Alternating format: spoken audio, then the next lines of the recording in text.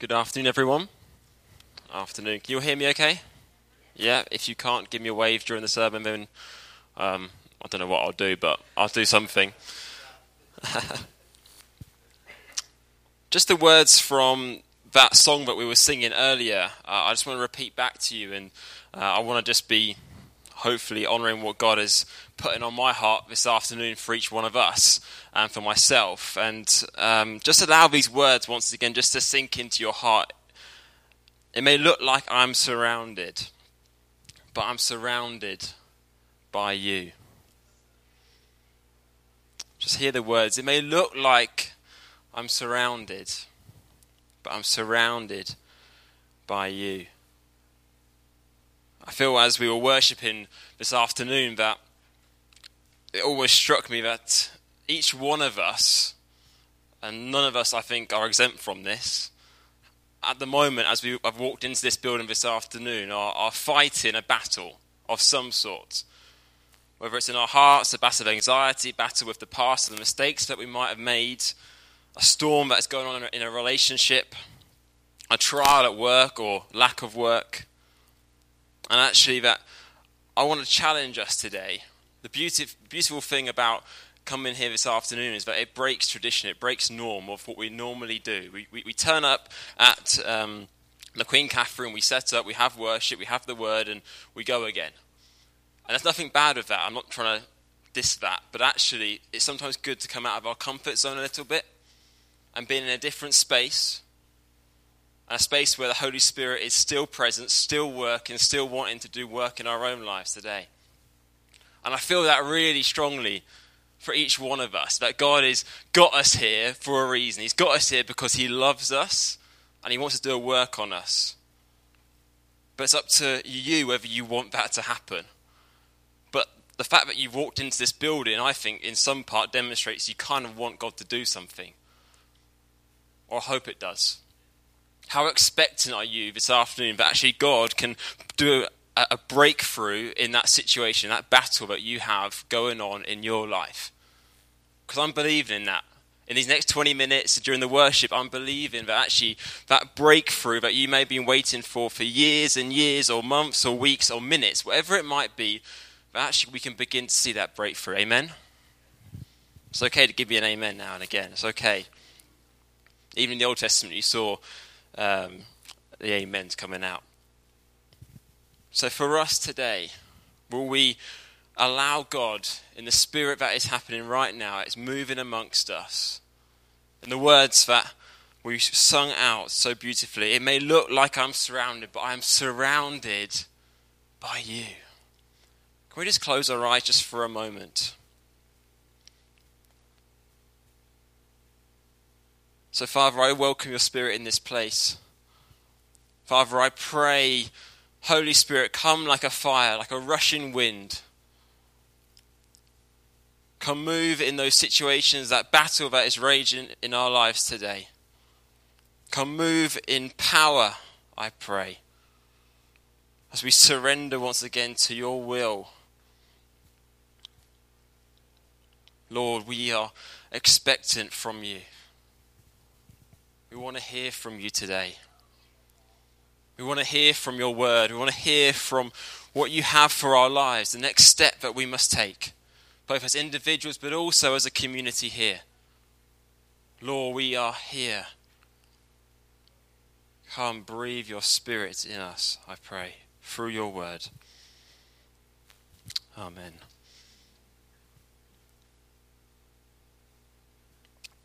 We'll continue our series in Thessalonians, and I've got the privilege of speaking on 1 Thessalonians chapter 3.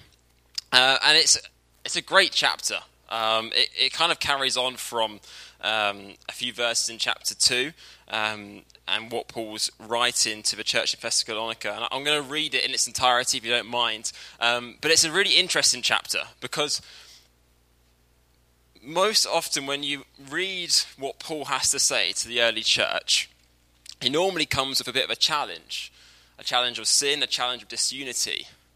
But actually this passage is so unique because it has none of that really. It's actually almost, if you don't mind me saying, it's kind of like a love letter in regards to a community that Paul adores, that he helped form and plant. And he's writing to them with such adoration, such longing, because he says this: "So when we could stand it no longer, we thought it best to be left by ourselves in Athens. We sent Timothy, who is our brother and co-worker in God's service in spreading the gospel of Christ, to strengthen and encourage you in your faith, so that no one will be unsettled by these trials. For you know quite well in that we are destined for them. In fact, when we were with you, we kept telling you that we would be persecuted. It turned out that way, as you well know. For this reason, when I could stand it no longer, I sent to find out about your faith. I was afraid that in some way the tempter had tempted you, but our labours might have been in vain. But Timothy has just now come to us from you and has brought good news about your faith and love. He has told us that you always have pleasant memories of us, that you long to see us, just as we also long to see you. Therefore, brothers and sisters, in all distress and persecution, we were encouraged about you because of your faith. For now we really live since you are standing firm in the Lord. How can we thank God enough for you in return for all the joy we have in the presence of our God because of you? Night and day we pray most earnestly that we may see you again and supply what is lacking in your faith. Now may God and the Father himself and our Lord Jesus clear the way for us to come to you. May the Lord make your love increase and overflow for each other and for everyone else, just as ours does for you. May he strengthen your hearts so that you may be blameless and holy in the presence of our God the Father when our Lord Jesus comes with all his holy ones. Amen. A beautiful, beautiful piece of writing from the Apostle Paul to the early church. Now, what was striking is the reason why Paul was writing this is because Paul was afflicted. Paul was someone that went through a lot, and I mean a lot of persecution in his life. And so he's writing to this community that he really has a special place in his heart because he wants to be with them, but he can't quite be with them. So he sends this gentleman called Timothy, his co-worker. I like to think they were more than just co-workers. They were good friends. They were brothers in Christ. And he sends Timothy to go and see how this community is doing because he's worried for them. You ever been worried for someone? You ever been worried that you wanted to you've been so worried that you've sent someone else to check on them because you don't really want to maybe intrude, but you want to find out how they're doing? I know I have. You're concerned for them. And that's what Paul is showing here in this beautiful way. And so Timothy sees the community and he reports back to Paul and says about how amazing their faith and love is. And so I've got three very simple things that I want to just bring out from this text. And I trained at a Baptist college, and it seemed to me that most Baptist ministers like to have 3 points. So I'm just going to keep the tradition going today and give you three very simple points. And to be honest, if you've been to any wedding in the last few years, you probably have heard these very words as well. So please excuse that you might have heard the three words that I'm about to say, but stay with me for the next 15 minutes if you can. And it's these three words: faith, hope. Anyone guess the last one? Love. Bingo. Faith, hope, and love. Because when I was reading this passage, it seemed to me that these characteristics of this community were faith, hope, and love. Because Timothy reported back to Paul and said about their faith. About their faith. That was something which was defining about this community. And it sort of struck me that I wonder if Timothy was to walk into this very room now and walk amongst us, talk with us, worship with us actually, would he leave here talking about our faith? Would he proclaim about it? Would he write about it? And what I love about the passage as well, it's really clear that it's not just a couple of people that have faith. It's every single person has a faith. And it's strong. Because they're together. I got a question for you, and it's this. How's your faith doing? How is it doing? It's a rhetorical question. You don't have to shout it out, don't worry. But in all seriousness, how is it doing? Maybe you don't have a faith.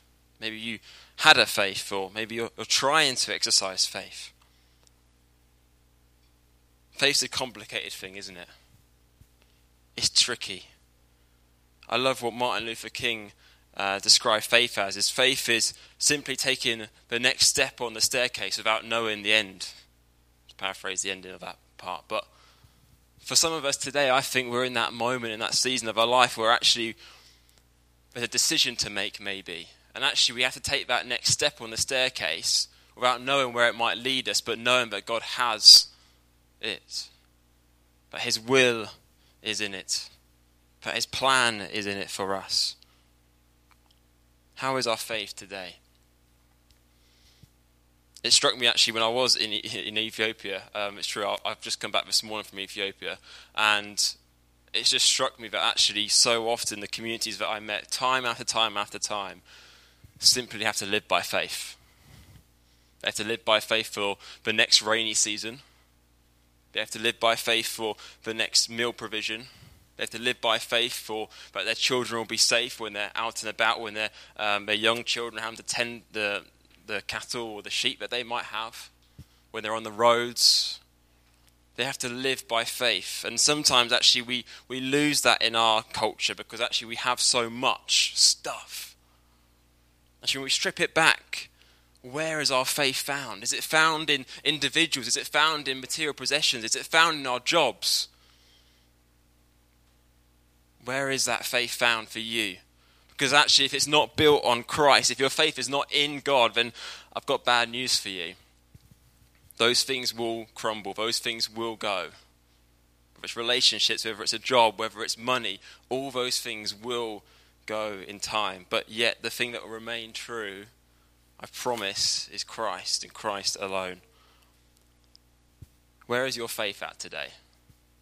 That's the starting point of this community that we read about in the early churches, that their faith was strong and united together. When was the last time you encouraged someone in this room in their faith?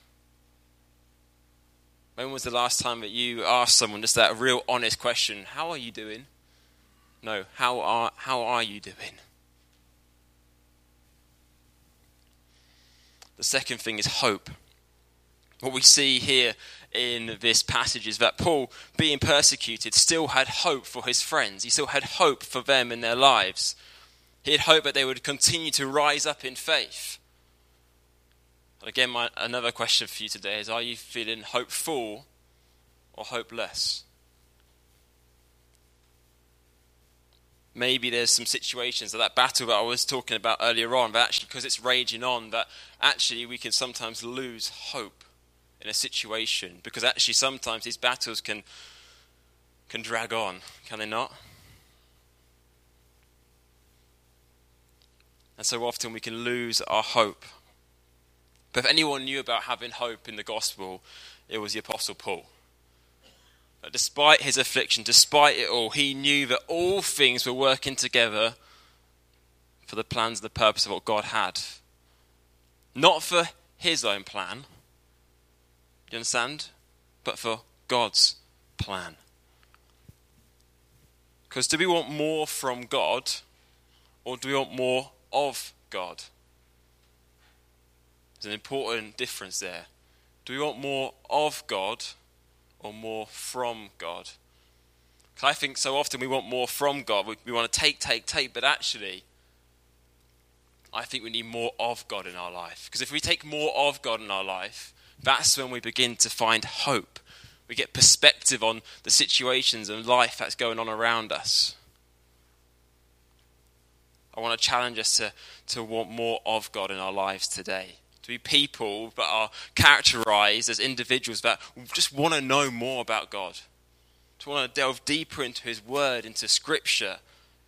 To allow in worship to be the song in our hearts and our lips. And although that might not always be easy to do,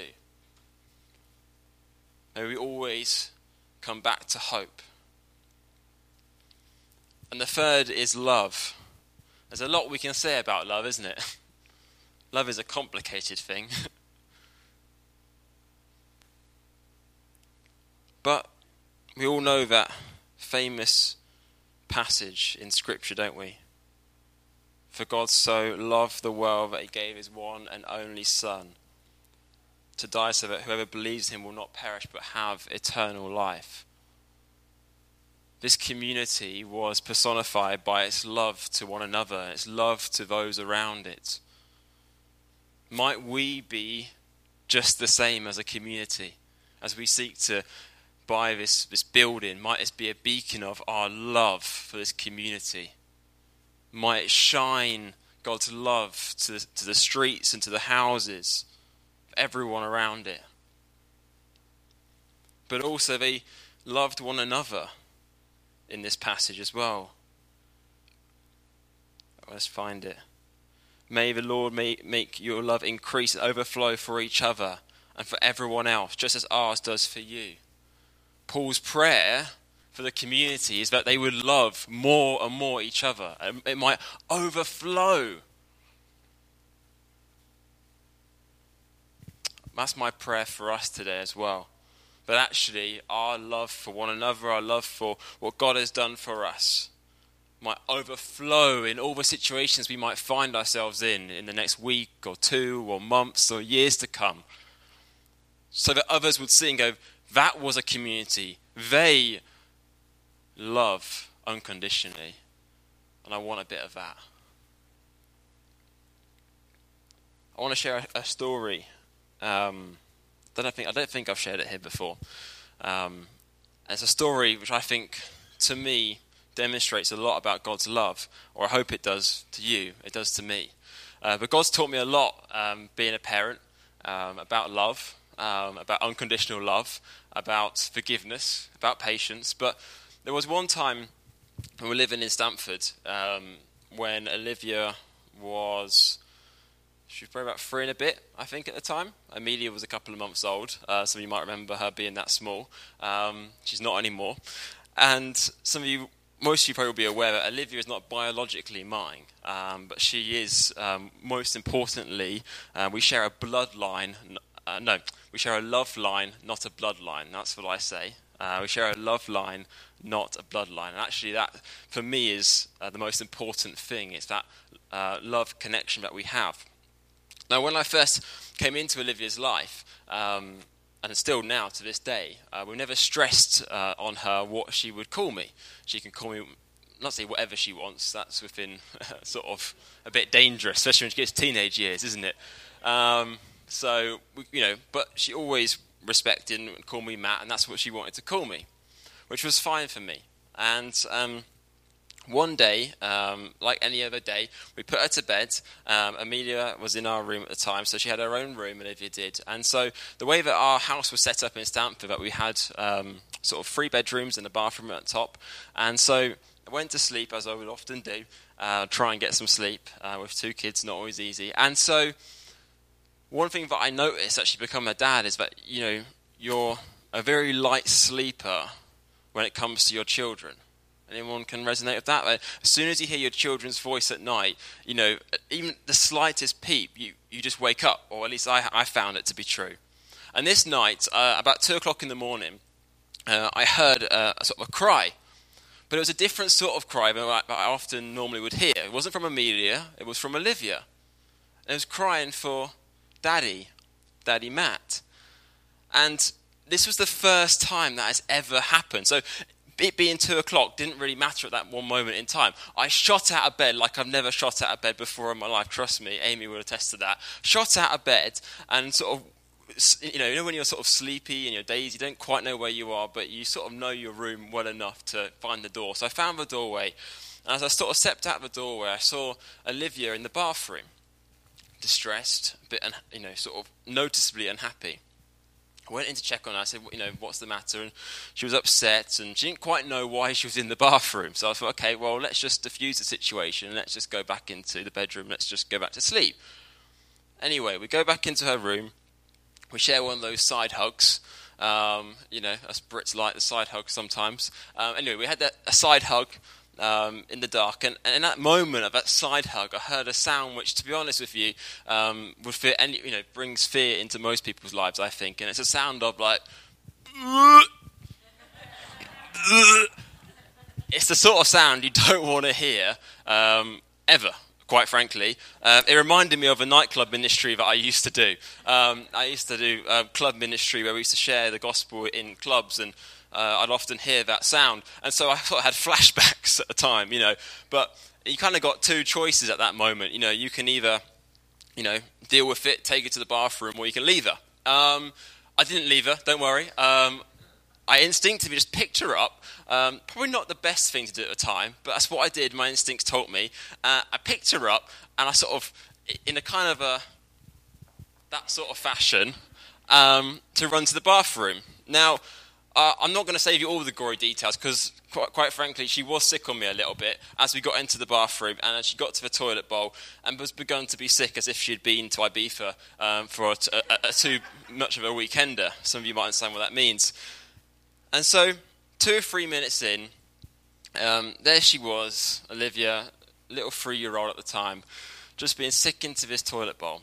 And when she begun to finish, she turned round and looked at me, and I had sick on my arm, sick on my leg a little bit, and there's a sick on the floor, and she was just a picture of just, she was sick all down her nightie. I hope she never listens to this later on in life, and she was sick all down her nightie, and on her face, and in that moment of just that mess, I just got on my knees, and I just embraced her.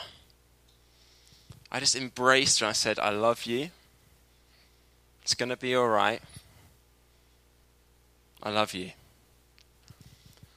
And she sort of sobbed into my arm and I said, let's get you cleaned up. And we got her cleaned up, new pajamas, put her into bed. The next morning, she woke up like nothing had ever happened. But from that moment onwards, she always calls me Dad.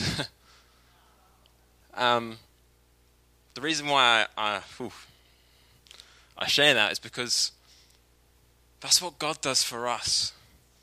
In the midst of the mess, in the midst of all the things that we've done in our lives, He gets on His knees and says, I love you. It's going to be all right. Let's get you cleaned up. You don't have to get cleaned up before you get to God. God cleans you up.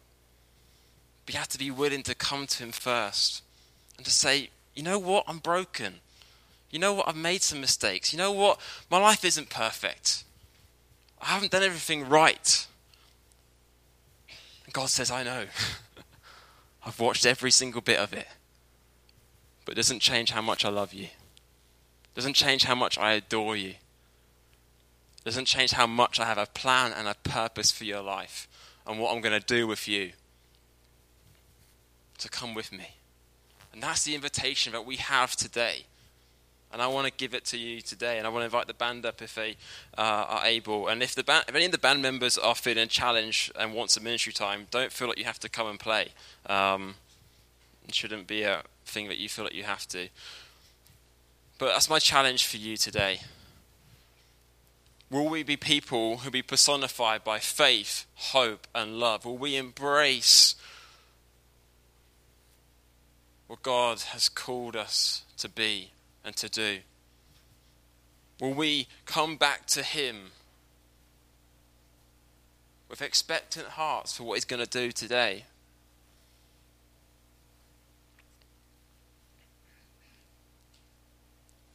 It may look like I'm surrounded, but I'm surrounded by you. Each one of us has that battle we have raging on, and I'm praying now as we worship together, as one body, united by love, by faith, by hope, but we fight those battles together.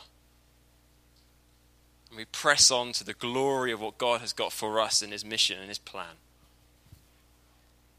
Amen. Let's bow our heads and let's pray.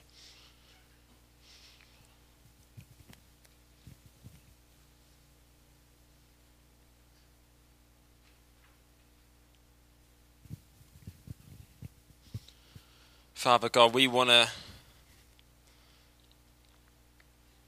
just come back to you. And I pray that there's some of us in this room that might be feeling like that right now. But actually just say, yeah, I feel like that a little bit. I feel like I've sort of wandered away And actually it's just been a sort of a pattern where I've just been going to the Queen Catherine at 10:30, doing what is expected, what is good, and just nothing ever changes. But actually, as we're out of this routine and we are able just to be challenged by what you're doing in our lives, Lord. Lord, will you meet us? Lord, would you refresh us? Would you renew us? Will we come to know you as our Lord and our Saviour? Know of your love today.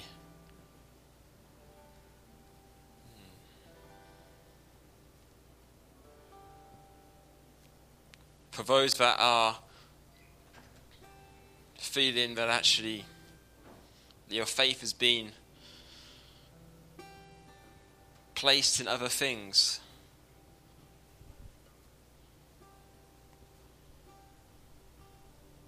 ask God to come back into your life. Realign that vision and cast it onto what God has done. For those that might be feeling hopeless today, Lord, we pray hope into situations. We pray hope into those personal life situations that are going on, those work situations. We pray for hope. We pray for breakthrough. Lord, we pray for a breakthrough when it comes to knowing your love new and afresh, so we might serve you. Lord, where there is doubt, would you make the path clearer today? Yes, Father, we pray now as a one body together, united. Pour out your Spirit, I pray, on us. Not because we're perfect, but because we're broken people who you love. Love.